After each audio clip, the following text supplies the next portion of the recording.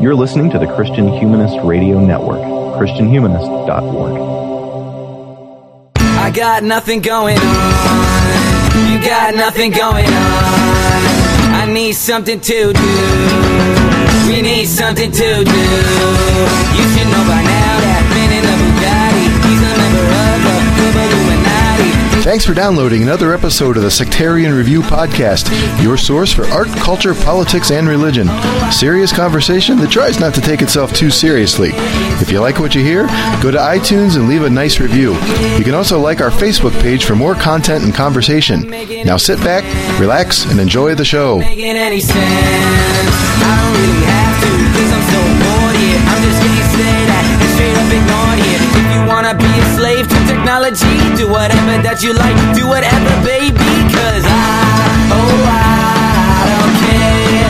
Yeah, it's alright. Hello everyone, Danny Anderson here in my IRS-recognized life. I'm an assistant professor of English at Mount Aloysius College in Crescent, Pennsylvania. Off the books, here I'm your host. Thanks for downloading or streaming another episode of the Sectarian Review Podcast. Today we're going to be talking about Seven Mountain Dominionism with Jay Eldred. If you like or hate what you hear here, as always, let us know. There's a Facebook page, a Twitter feed for the show, and for me personally. Just look me up. We also have a lonely Gmail account, sectarianreview@gmail.com. And don't forget our website, sectarianreviewpodcast.weebly.com. That's become a really neat place for listeners to interact with us. And if I haven't mentioned it before, that's my favorite part of this thing. A lot of our episode ideas now are coming from listeners, and I really love that. Several years ago, a former Facebook friend of mine electronically celebrated Earth Day by posting, quote, "Happy Dominion Day!" Exclamation point. This is not the reason he's a former in my feed, but it didn't really help his cause. A few episodes ago, Jay Eldred and I spoke about the unethical scholarship of evangelical favorite David Barton. During that conversation, the concept of Christian nationalism came up frequently and introduced us to the belief system broadly called Seven Mountain Dominionism. A brief and probably unsatisfactory description of this worldview is as follows. The conviction that the capital C Church should seek to take dominion over earthly social institutions in order to establish divine rule on the planet for Jesus. And yes, there are 7 so-called mountains to scale towards this end. But before we get our mountaineering gear out, though, I want to talk about an upcoming Sectarian Review event. If you've been listening or following our Facebook page, you probably already know that we've been invited along with the Christian Feminist podcast to represent the Christian Humanist Radio Network at the 2016 Wild Goose Festival in North Carolina. For more information on this event, please just visit their webpage, www.wildgoosefestival.org. There you'll find a tab called Goosecasts, and you'll find us there. On the Sectarian Review website, a listener suggested the topic of hipness as a focus for this episode, and I think I'm going to run with that. I've lined up some folks to talk to, and I hope I don't screw things up too badly. And if you'd like to go to Wild Goose, I'd love to meet you and would appreciate your support, moral or otherwise. The organizers have generously offered Sectarian Review listeners a 25% discount. Just enter the promo code GooseCast2016 at checkout. Now, Jay, how's it going? It's going well. It's hot here today in North Carolina. I know. We were talking about this earlier, and I got out of the South just in time. It's beautiful and cool here in central Pennsylvania on top of mountains.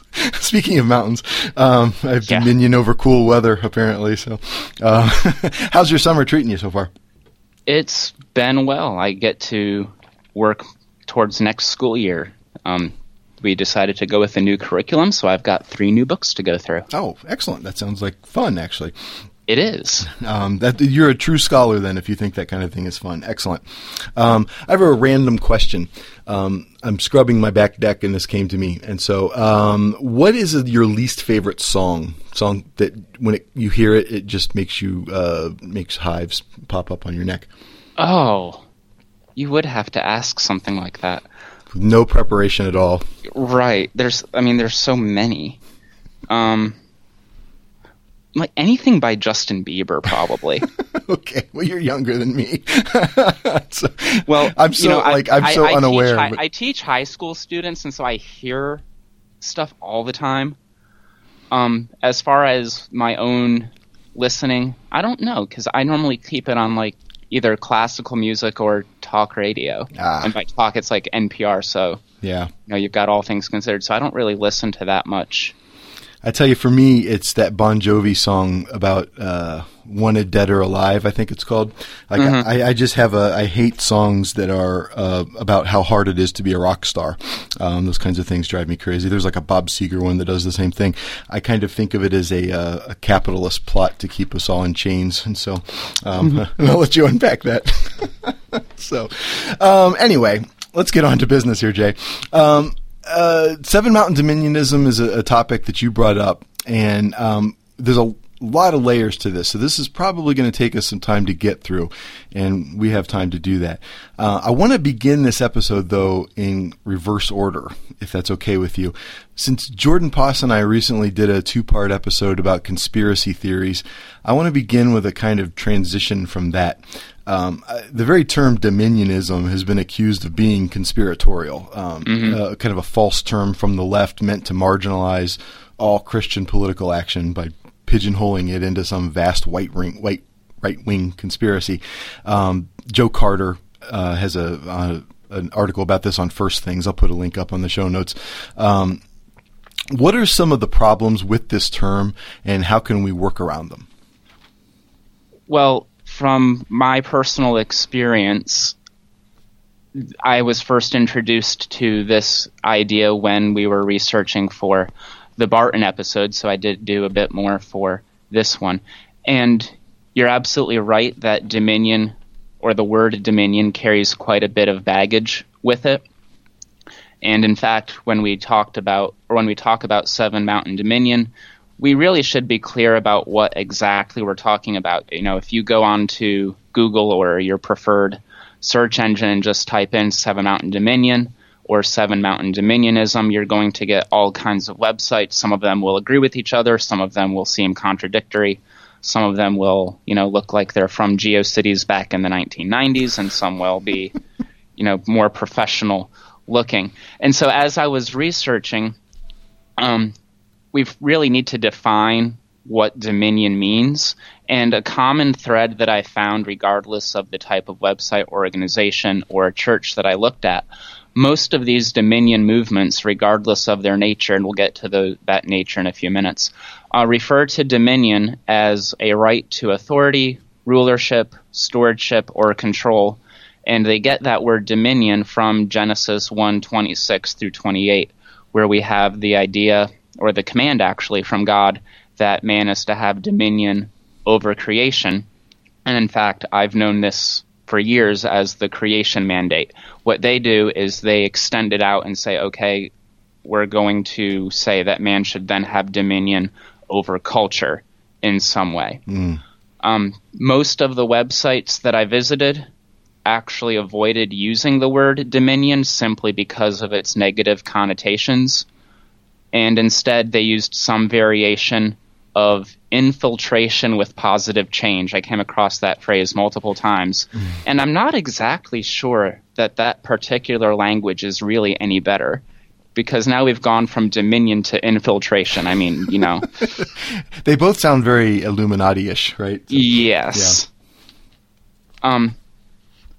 Not all Seven Mountain Dominion movements are created equal. I found some that actually called themselves the Seven Cultural Mountain Movement or something of that nature. But I came across 3 general types of movements. The first simply wants Christians to engage in culture, and by engaging to have an influence. They're not out to, put Christians into power or to create any kind of a theocracy. They're seeking some way to live in the world without being of the world, if that makes sense. Yes. So, I really don't have a problem with those types of movements, but I think that without careful thought, they could become the more dangerous type that we'll talk about for the next many minutes. The second type, and as I just said, in my opinion, the more dangerous, has as an end Christians in power, or at least Christians influencing the top leaders in the 7 mountains. In fact, one website I visited claimed that if, after salvation, Christians were not actively working toward dominating world culture, then they were actively sinning against Christ. I think that's quite a bit of a stretch, but this is the type of 7 mountain dominion we'll be talking about today. And then I found a third type which kind of tried to meet the two in the middle, but it was more marketing and, advertising books and speakers and, republishing articles geared toward both types. So they're basically, they're out there to make money. Right. Anyway. Yeah, as with everything. I want to follow up on a couple things before we move on. The idea of theocracy you introduced there, and I think that is kind of where the conspiratorial use of this term is pointing towards. You have this sort of Christian version of basically Iran, if you think about the ends of something like that. And what you've kind of demonstrated is that most instantiations of this philosophy are much more subtle than that. And I think that's where I kind of disagree with Carter. He was responding in that article, and I'll put the show notes. I just kind of redid their website, incidentally. So there's like a separate page for show notes now, so you can sort of look at those kind of distinctly. And I'm going to try and put more attention into more robust show notes since I have a separate space for them. And so I'm keeping notes here about what I need to include in those. The Joe Carter article is one of them. He's responding to a New Yorker article or something where somebody is using this term, and he's kind of calling it a phony term altogether. And where I disagree is that he may be right. You might not be able to find like anything beyond the fringe where this is a legitimate thing.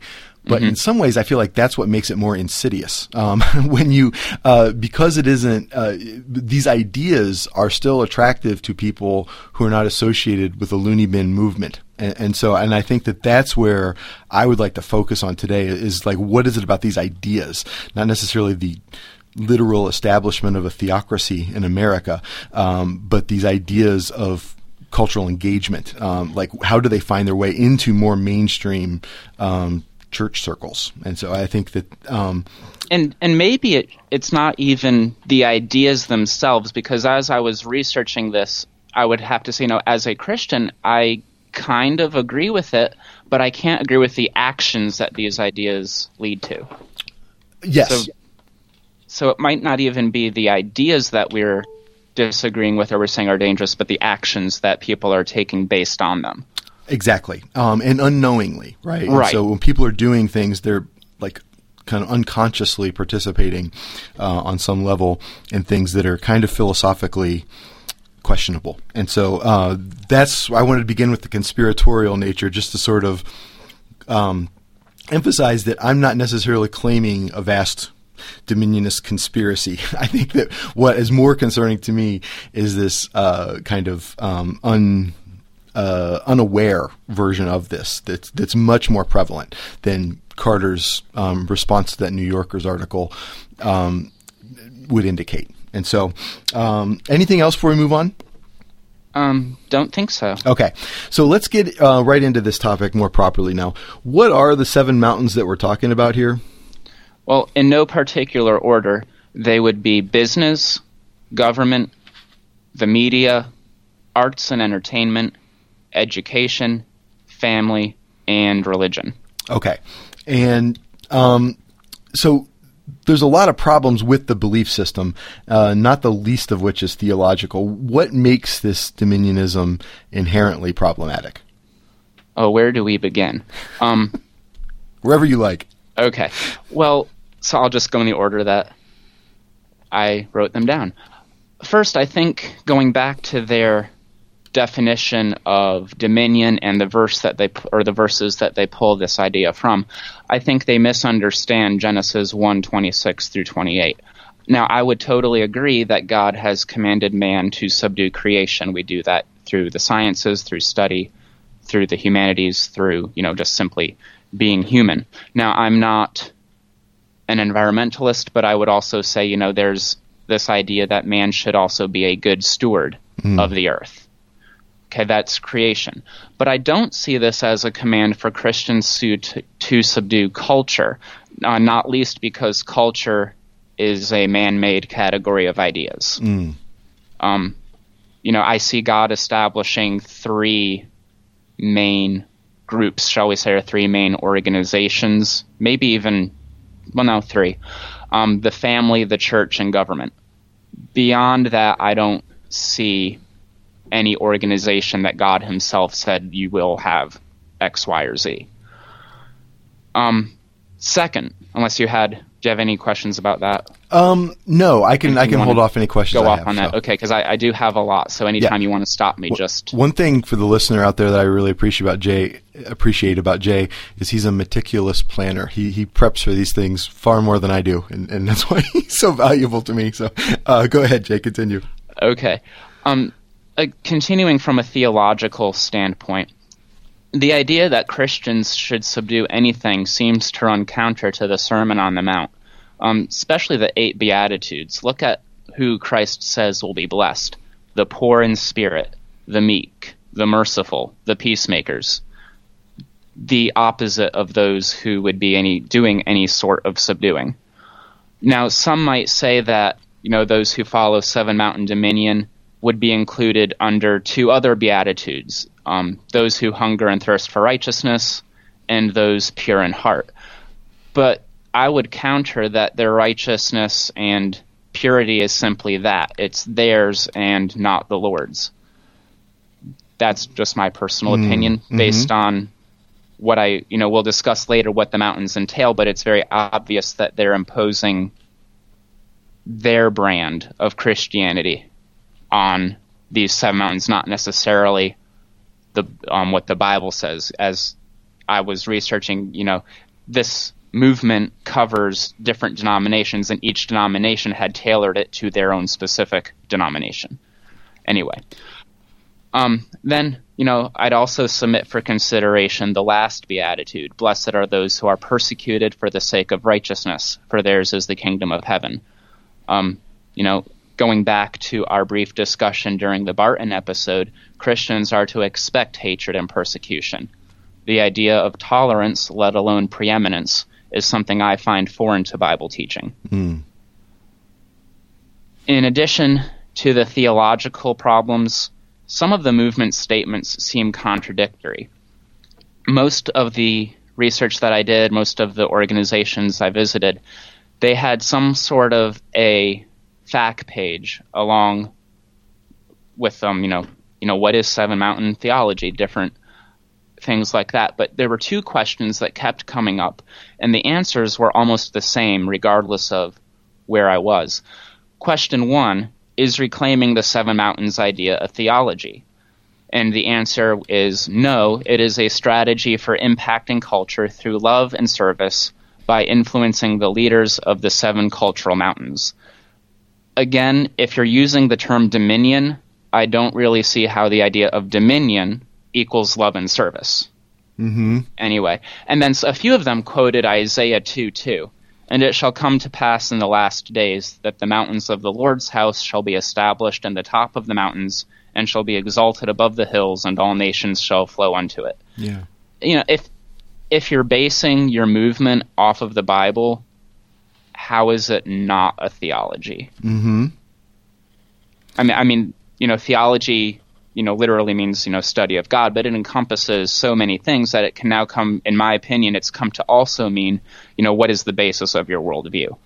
Yes. If it looks like a duck and sounds like a duck, it's probably a duck. If it looks like theology and sounds like theology, it probably is. And this is like an issue. To interrupt you just for a second. That's fine. Is I find it difficult to understand how you can approach the world from this perspective and not end up with some sort of pharisaical system of governance in which there's this top-down control, which seems to be exactly what the New Testament is sort of overturning and I guess in modern parlance, democratizing to some degree. And so this idea, these kind of black and white ideas that have to be mediated by someone in power and control, I think, is what I find most sort of troubling about this. And so I guess it's this issue of power. This is ultimately a power-driven enterprise, and I think it demonstrates a lack of understanding of how institutions work. And for power like this to actually manifest in the world, it has to have some sort of institutional support. and therefore, and this is why they go into various secular institutions to try to take them over, to sort of reinvent them in their own kind of worldview. But I feel like this is something that's not been. There's no apparent thought toward what that actually means in what I see here. Right. In fact, I talked with Coyle and Edward over at City of Man a few weeks ago after their most recent podcast. I'm not sure if one of them said or if they were quoting someone, but they made the statement along the lines that, Christians wouldn't mind, being in power or something of that nature. And I talked to them, it's like, did you really mean that? Because a lot of Christians that I know are very careful not to want to be in power. Yeah. They do recognize there's a difference between influence and power. Yeah. And that's interesting you say that. The advertising I came up with for this particular episode, I used a Tolkien sketch of the mountain path, I think. I noticed. And so, I mean, if anybody was attuned to the problems of pursuing power, it's Tolkien, right? Yes. And so, yeah, I don't know that I just thought it was a neat looking image. I don't know that I necessarily thought about it that deeply before I used it. But, the kind of lust for power is inherently problematic, I think, for people of the Christian faith. And so, and I think that's kind of what's getting lost here. And as we're talking, some problems in my own perception here are arising. And so one of which that I have to grapple with as we continue to talk about this, that just sort of occurred to me listening to you, is the idea of a Christian college inherently a Dominionist kind of, and you work at a Christian high school, right? Yes. Are these versions of Dominionist ideology? If so, I don't necessarily think they're bad, but why aren't they bad then? I don't think they are, but not to tip my hand, but I do plan to talk about that, or that's something I wrote down for the Mountain of Education. Oh, excellent. Very good. Very good. So we'll talk about that then. But bear in mind, just look forward. We have a few things to talk about. All right. More than a few.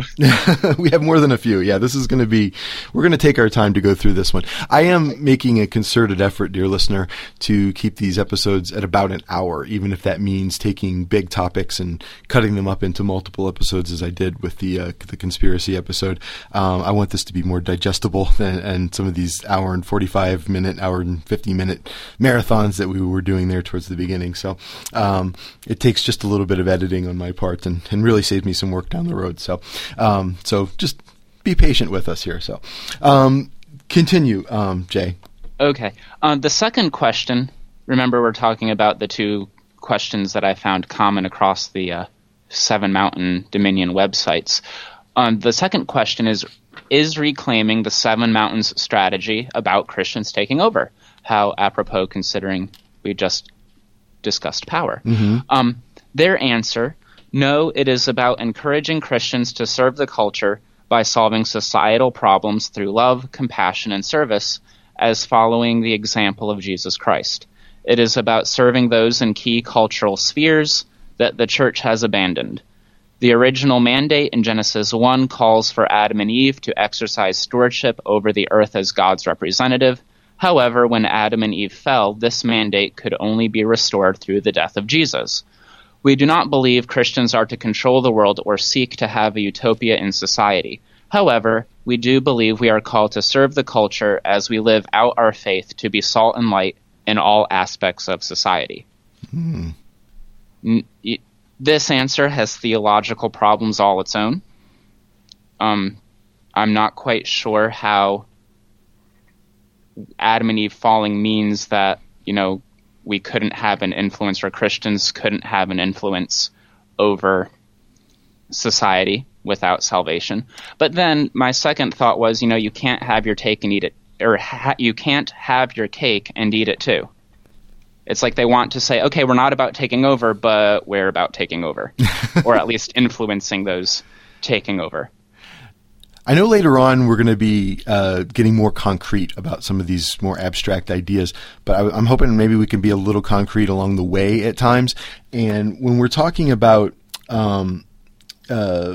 this strategy, as you're mentioning here, is there like an example that we can point to just so we can sort of conceptualize what we're talking about? I don't really understand that question. So is there like sort of an example that might be recognizable of this aspect of seven? So, for example, we did an episode about the Christian entertainment complex. I called it praise movies. So are organizations like PureFlix and seeking to kind of capitalize on the Hollywood movie style and economic structure, is that an example of what we're talking about here? I would say it is an example. And since we're on the topic, I would just point out that the people and organizations that we're going to talk about may not necessarily align themselves with Seven Mountain theology, yes, or this Seven Mountain movement, but they may be used as examples or promoted by those following this movement as, worthy of support or things of that nature. So when we're talking about these mountains and we give examples, don't think, dear listener, that, these people have, signed on with the movement and they're all part of this, maybe conspiracy, maybe not. Most of them are doing their thing. They're just kind of being tacked on to another movement, or they're being subsumed by another movement. Yes, and this is why I wanted at the beginning to address Joe Carter's problem with the conspiratorial nature of this terminology. I agree with him to a degree, but where I disagree is he just sort of wants to end the conversation there, saying it doesn't exist at all. It reminds me kind of like people in the mafia claiming that the mafia doesn't really exist. Right? I can see what they're doing, right? And so I feel like that's kind of why I think it's important to think about these things, because these ideas unknowingly, or sort of insidiously at least, find their way into actual church practice, and this is or theological practice, and this is kind of what I'm interested in here personally. Not to steer you away from what you're doing, but and so when I hear you describe some of these things, I'm automatically thinking of parts of popular Christianity that I see as living out these ideas, and that's what I found as well. I tried to find, it's like, okay, what people are involved in this movement, and there's actually very few that I could find that said, this is my aim. Most of them, it was, the individual websites or individual organizations promoting certain people based on what they're doing. Mm-hmm. And for example, let's go back to David Barton then. Exactly. He's actually, just to put this out there now, since we've talked about him before, he's actually one of the only people I found while researching for this episode that actually would say, yes, I believe we should conquer these 7 cultural mountains, and that we could actually put in this category of 7 Mountain Dominion. Yes, exactly. And in his own words, I mean, he's talking about the textbook industry. He's very open about it. Yeah, but not everybody who would invite David Barton to a conference, for example, is thinking of it in those terms. People, they are. No, I would agree with that. Just because you invite someone to speak, or just because you purchase his DVD, doesn't mean that you agree with everything he says.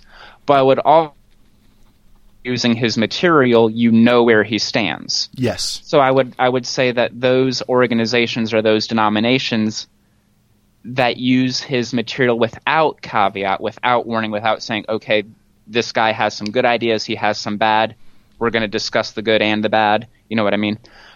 If they just take his work and say, okay, we agree with what he's saying, I think they might be more open to the idea of 7 Mountain Dominion, or contribute to it without knowing what they're contributing to. And that's where if there's a a goal for this podcast, it's that I want to sort of make apparent that which is just assumed, and make us sort of, as a culture, think about what we're doing on a deeper level rather than just do it. And I feel like a lot of this goes very kind of unexamined. And I think there are a lot of people who would never sort of use the term Seven Mountain Dominionism to describe their philosophy, but hear things that David Barton says and say, well, yes, I agree with that because I think that he's right. And so without ever thinking about the philosophical consequences of signing on to that. I'll pause this every now and then just to sort of throw out practical examples of what we're talking about, because this is very kind of vague and abstract. And that's fine, because that's really what we need to do. Yeah. Yeah. Anyway. But you have a couple other problems that you... Yeah, I did have two other problems. First is in the issue of church history, because again, if this idea of Seven Mountain Dominion is a teaching we find in the Bible, then we should also find examples of, the apostles or the church fathers who practiced it. And instead, these men most definitely did not dominate. They spent most of their lives poor or in jail. They were beaten, they were disowned by their families, they were stoned, they were killed, and all with the blessing of the religious leaders and the government. So I don't see where this plays out in church history. Okay.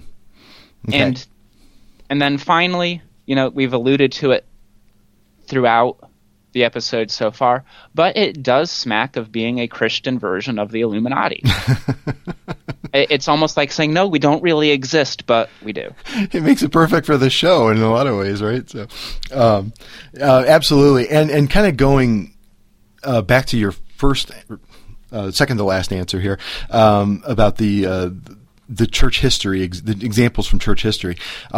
In fact, Christianity has been said to spread because of its lack of institutional power, right? Exactly. And so in some ways this seems antithetical to the success of the gospel, and to me, just on a personal level there.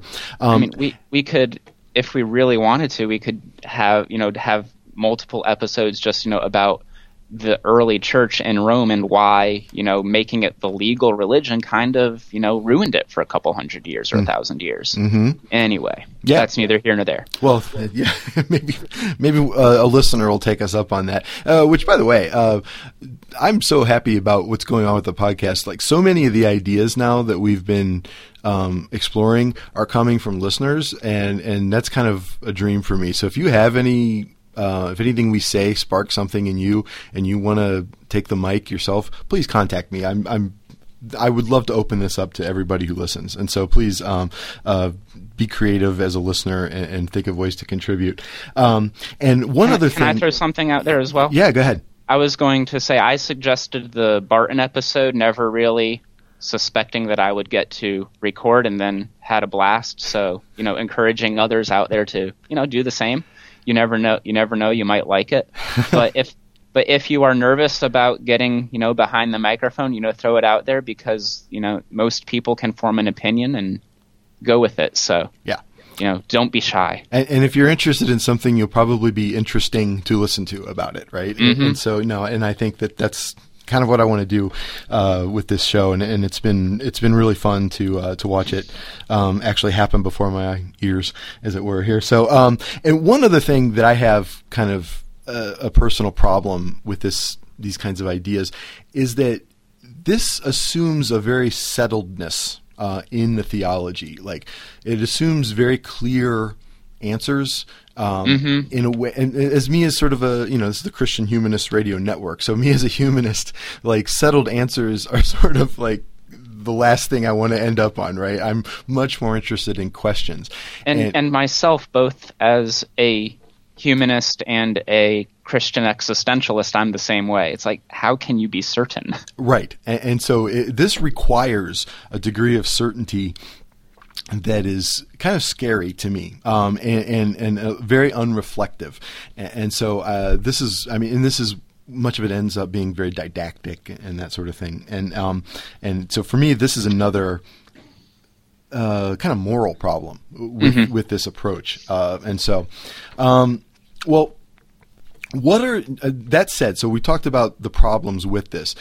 And one thing I'm interested in with this topic is finding ways that it kind of, it's not a vast conspiracy. Like I grant Joe Carter that, right? But that makes it even more dangerous, as I said several times already. So what are some ways, what are some movements or institutions, I guess, that are particularly susceptible, to this way of thinking, to this worldview?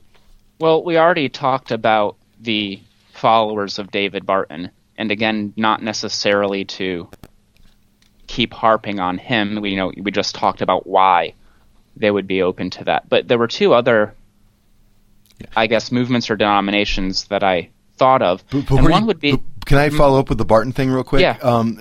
Early on, I used to listen on the radio. I used to have this commute from work I think he's passed away now, D. James Kennedy. He was I think you're right. I think he's passed. But I used to listen to his radio show. Almost, it was like, I don't think the term hate watching it existed at this time, but I would sort of hate listen to this because it used to just sort of get my ire up and keep me awake on my commute home. And so, he was very particularly interested in the idea that America was founded as a Christian nation, and therefore people I don't know that he ever had David Barton on his show, but he certainly had lots of people like him on his show to sort of forward that idea. And I think that's an example from my own kind of religious past that I can think of that follows that's a specific example of someone who might fall into the Barton camp. But go right ahead. The other one that I thought of were those denominations that follow some sort of amillennial eschatology. Okay, you have to explain that to me. Yeah, okay. Basically, they don't believe in, and again, I'm generalizing here, so if you're out there listening to me describe your denomination and I'm wrong, just, bear in mind that I am not part of this. This is just based on my own knowledge. We have a Facebook page and a website for you to complain about. Exactly. So amillennial eschatology would say that it is the church's duty to bring about the kingdom of God on earth, that there might not literally be, at the end times, 1,000-year reign of Christ, that it's really talking about the church creating a utopia of some kind, or creating a generally Christian idea. So that's all that fancy word means. Basically, it means that you believe in the end times, that the millennial reign of Christ is a reign actually by the church, or when the church has preeminence. Okay, and it's almost like a Christian version of the Enlightenment, then, in that way. Okay. That's the way that I understand it, and I have very strong opinions about the things I know about. This is one of the things I don't know about, so I would be happy to know more about it if anyone out there wants to post those to the Facebook page or the website. It'll be greatly helpful. And then the last idea is that those that might fall under the camp of the term moralistic therapeutic deism, where Christians are just supposed to love one another and do good things because Jesus did. It's essentially, what does Jesus mean to you movement. And we saw that with I'll just say his name. We saw that with Trump a few weeks ago, when someone asked him that exact same question, what is Jesus to you? And he answered with this very lovey-dovey kind of answer. Anyway. Yeah, that was it was so ridiculous that the Christian Twitter sphere sort of erupted. Yeah, I mean, it wasn't even a religious answer in any sense. Yeah. Anyway. Yeah, it was. Trump, he tries to make things up based on what he thinks the person in front of him wants to hear at that moment, right? And oftentimes he's not prepared to actually answer that question. And so that was an example of that. And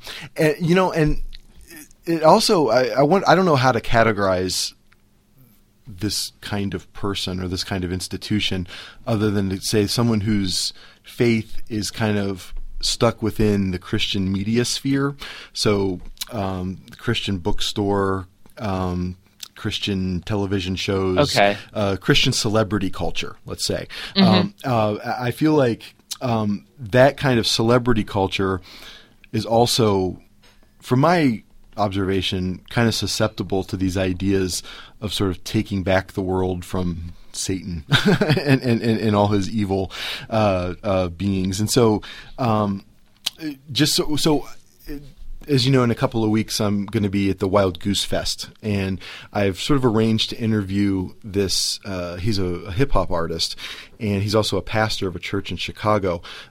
He goes by the name Jay Quest, and his music is he's a Christian whose music does not necessarily fit within the kind of Christian music industry. So he doesn't fit in as a Christian rapper because he doesn't have kind of preachy lyrics that are kind of obviously towards a didactic Christian end.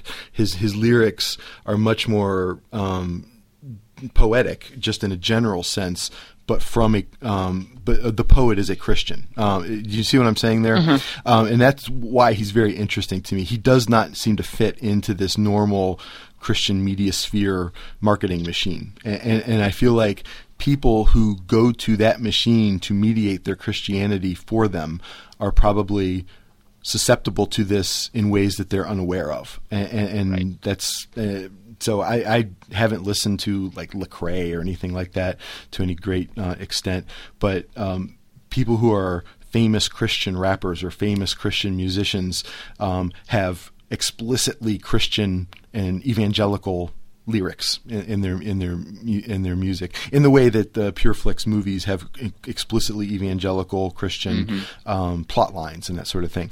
And so I feel like people who are stuck within that kind of Christian ghetto, as it will, if you will, marketing ghetto, are probably more susceptible to these alluring ideas than other people, than other kinds of Christians.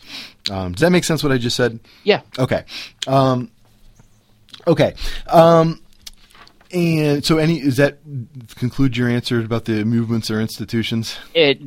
It's done for mine. If you had anything more to add, I know you just talked about the Christian media sphere. I mean, I don't want to necessarily get into specific denominations necessarily, right? Because that's inflammatory, and that's one thing that I tried to do with the different mountains was determine, okay, what is common among everyone? Right. Yes. And I'm sure that there are probably even large famous denominations that are too susceptible to this, but I don't want to be inflammatory in that way and make fun of them. At least while the record button is being hit. So this may mean, Jay, and it will, that we have another multi-part episode. As I said, I'm trying to keep these to about an hour. But I think it would be prudent and even practical of us to take these sort of one mountain at a time and talk for a bit about how they manifest in the actual life of the modern church, even among those who don't self-apply that term. And I'll sort of let you begin. Which mountain do you want to sort of begin with, where we can sort of talk about it in some detail? Well, I'll just go in the order that we introduced them before, and I guess we'll start with business. Sounds good. So, anyway, the two main business goals that I found that were common across the different organizations that I found were, first of all, to raise up business and professionals who see their business as a ministry and change the spiritual atmosphere over their businesses and therefore their cities. And the second, actually somewhat surprising considering some of the denominational websites I was on, but the second was to unravel systemic poverty and create jobs for the welfare of people of all nations. Mm. And so, like, as an outsider, those don't necessarily seem bad. Like, that doesn't seem like bad goals to me. They don't seem like bad goals until, and again, this would be from the outside looking in, you start looking at the different types of people that they're saying, should serve as their model or serve as their example. Okay. If that makes sense. And again, I don't personally have a problem with any of these businesses, companies, or people. It's just taken to the logical extent, things become convoluted. Okay. Anyway. Well, did you have anything to add? Well, I mean, let's talk about some specifics with business that you're talking about then. Okay. Again, if I kind of had to do some... This is the most unresearched part of our episode, just to throw it out there. Because finding people that actually admitted to being Seven Mountain Dominionists was very rare. So what I was forced to do was look at the different articles the websites would republish, go to their, if they had one, go to their Facebook page, go to their media pages, and see the kind of articles they were reposting, what businesses were they talking about, what professionals were they talking about.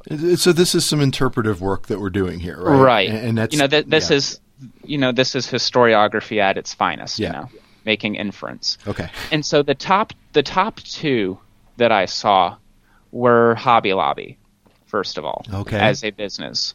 Mainly, with their stance on the Affordable Health Care Act being closed on Sunday, family friendly, the music they play in their stores, all that kind of thing. Okay. And the second, along with it, would be the Cathy family, which owns Chick-fil-A. Right. Which it seems that Chick-fil-A is in the news every other month for either doing something or not doing something. Right. And I find it somewhat humorous that the top two businesses that they mention are businesses closed on Sunday. Mm. And I can't tell you how often I would hear people, well, I would go here, but they're closed on Sunday, almost like they're complaining about it. It's like, okay, but those are the businesses that you like. Right. Anyway. Well, I mean, it sounds like it's like, do you want a return to the blue laws? What do you want here? Exactly. I mean, it sounds though like if a company finds its way into your Facebook feed as a heroic example of Christian living, then they might be a Dominionist. Is that what? Well, I'm not going to say that because I have many personal friends who repost the same ideas, and I know for a fact that they would not fall under the Seven Mountain Dominionist movement. Again, a lot of them, they're feel-good stories, things like that. But especially with the Hobby Lobby case, many of the articles that we're reposting were dealing with their suit against the government over the Affordable Health Care Act. Right. And so in that way, they were supporting this idea of the Christian influence over government. Right. And that, or government and business, I guess we should say. Yeah, and there'll be intersections between right, and like with Chick-fil-A, they intersect with business and with the family and with religion. Mm-hmm. So, yeah, some of these ideas are going to cross various mountains. And again, I do want to point out that just because we talk about a person or a business doesn't mean that they follow this idea either. They're just people who happen to be being promoted by people who believe it. Exactly. So, yeah, let me pause on that for a second. So, this is not to say not only does the Cathy family not necessarily have to be a Dominion. We're not saying that they are a Dominionist ideology, and right? Or the family that owns Hobby Lobby. I know that they're a family organization as well, right? And nor are we even saying that what they're doing is bad, right? Right. But somehow their example is used by people who have this kind of flawed worldview. Exactly. Okay. And so it almost transcends the actual people that we're talking about here. And so if it sounds like we're trashing on Chick-fil-A, it's not the case that's not what we're doing, right?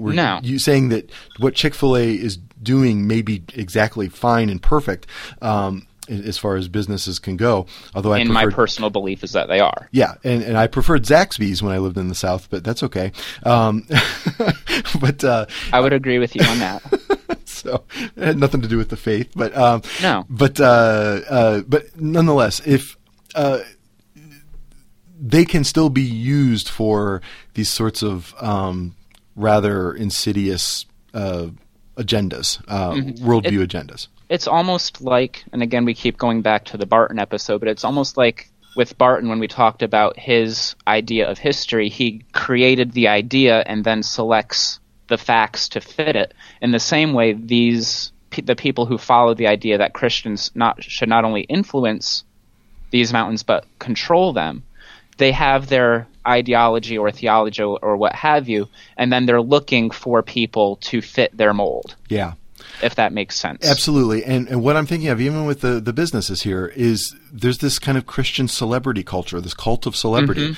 Go ahead. I was going to say, I think that we're going to talk about that with the arts and entertainment section. It absolutely will come up there, but I think you even see it here, right? And so it becomes, I remember when the whole Hobby Lobby, Chick-fil-A, Affordable Care Act, kerfluffle was going on, and on my Facebook feed. And I know this is not a scientific place to look for things, but like many of my friends would share, there was an image of a young girl who has said, this ought to really tick off all the liberals out there, and so is her with like a Chick-fil-A soft drink cup standing in a Hobby Lobby parking lot wearing something else. I don't remember what it was, an NRA t-shirt or something, I don't know. And people would like this. And my snarky response was, oh, look, my faith is entirely defined by my consumer purchases, right? and so, but I feel like what that is a cult of celebrity, and this is sort of economic celebrity, right? We've held up these businesses as versions of good Christian activity within the realm of that particular mountain, as it were. Right. And so, that's not to say there's anything wrong with going to Hobby Lobby or to Chick-fil-A, but to kind of idolize them, I think, unknowingly shows a bit of a shallowness in your own kind of faith life, because it's being mediated exclusively through this kind of Christian media sphere, this cult of Christian celebrity, and so and you have J.C. Penney written down here as well. This is I wrote that down simply because I've often seen him used as an historical figure. I'm not actually talking about the modern business. That's actually the man who founded the store. Okay, I guess when he started it. Well, he was a Christian by everything I can find, but he encouraged, prayer meetings and Bible reading and things like that. And I often see him promoted as well as a leader to, model your business after. Yeah. Yeah. Right before we started recording, I'm recording from home, and my wife is in the room actually, and she suggested that we should do an episode on consumerism at some level, and I think we're getting into it a bit right here. There's a consumerist mentality, a consumerist faith, if you will. Like if I just sort of shop at the right places and identify with the kinds of purchases that I make, that is part of my faith life. It's almost a perversion of James, where James says that faith without works is dead. We've changed it to say faith without shopping at the right stores is dead. Exactly. And even with the recent, tragedy in Orlando, with the shooting at that nightclub, I've recently seen people posting these kind of heroic accounts of Chick-fil-A staying open so people can donate blood or something like this, and say, well, I think the story was that they opened on Sunday to cook chicken sandwiches for the people who are donating blood. Yeah, something like that, right? And so, and there's then there's the tagline: the media won't report this. Yeah, exactly, right. And I actually went looking, and I found a few media outlets that did report it. Exactly, right. But it's like, not everything can be front page news. And it plays in, that kind of meme plays into this cultural approach, and very powerfully, and it's connected to this hero worship that is, I think you're arguing, and I think correctly so, a variation at least on this Dominionist ideology, and I think that that's fair. We could do a whole episode, and I probably will, about this guy, but you have Dave Ramsey written down here. I wrote him down because, if for those who don't know, he's built a business. There's no other way to put it. He's built a business around personal finance. Apparently he believes that God has blessed him with knowledge of, God's plan for your finances, and he offers a course, Financial Peace University, which it's his plan for getting you out of debt, I guess, yes. And, living a successful life. I know that I live in an area where every so often a local church will offer it. So I have received some literature about that, as a mailer or something like that. I do find it interesting that, these people that say that God has given them some extra message, or he's given them something to help people and then charge money for it. I do have a huge problem with that. I know the last time that I know one of our local churches offered it, and I got a mailer. It was like $60 a person. Yeah. It's like, if you're geared toward helping people with their finances and getting out of debt, most people couldn't pony up $60 a person, especially when you consider that it's geared for families and for couples. That means it's $120. Right. Anyway. My wife and I have gone through it, and it's good advice, I will say. I mean, what? Right. Like the people that I've talked to that have gone through it, it does help. Yes. Or it's good advice, but the problem I have with it is beyond that, if that makes sense. Absolutely, and it's his model, I guess I would say. And I think it's an ethos issue as well with him, like in terms of credibility. He, I feel like, is very TED talky in terms of his presentation, okay? And I know that's a terrible adjective. I just made it up, but hopefully it captures what I mean. And that's not to insult the TED Talks that are extremely valuable. Okay. At least in my opinion. Okay. I have an episode in mind about TED Talks too. I happen to remember as well that value is relative, and it can be a value to learn what not to do. There is no expectation that I have to agree with everything that my guests say, right? That they have to agree with me. We had this discussion before we began recording. I think not less of you because you happen to like TED Talks, right? But there'll be a whole episode on TED Talks. Some of them are better than others. There are some better than others. Let's put it that way for now.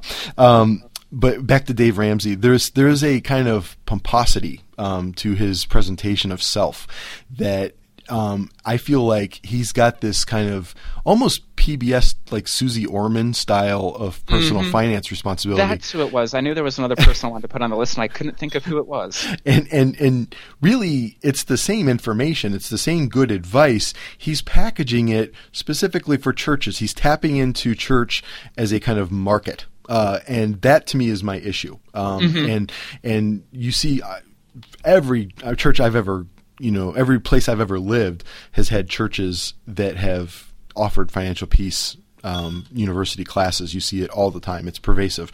Ohio, Georgia, Pennsylvania, every place I've ever lived, I've seen this. And so to me, that's the problem. Is it's using the church, the institutions of the church, as kind of a market field, and tailoring what is truly a secular message to and trying to twist it as a theological good, as a faith good, and I just feel like it's not the information is wrong or bad. I feel like the motivation behind it plays too much into this Christian cult of celebrity and this kind of.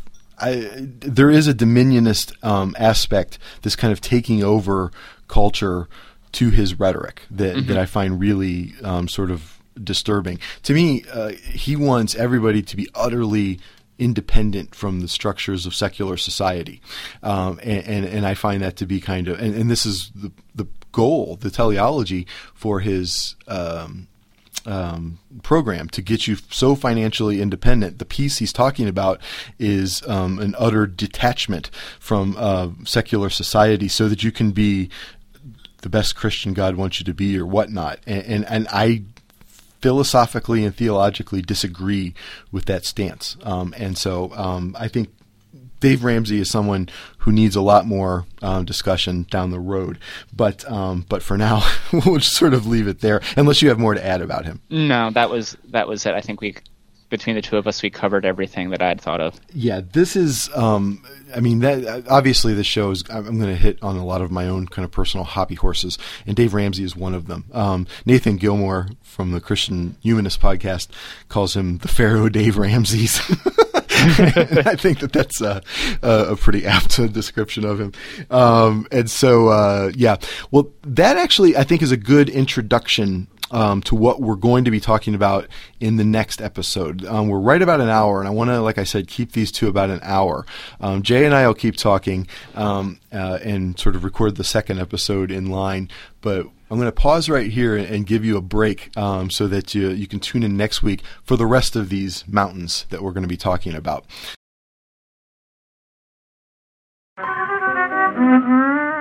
Thanks for listening to Sectarian Review.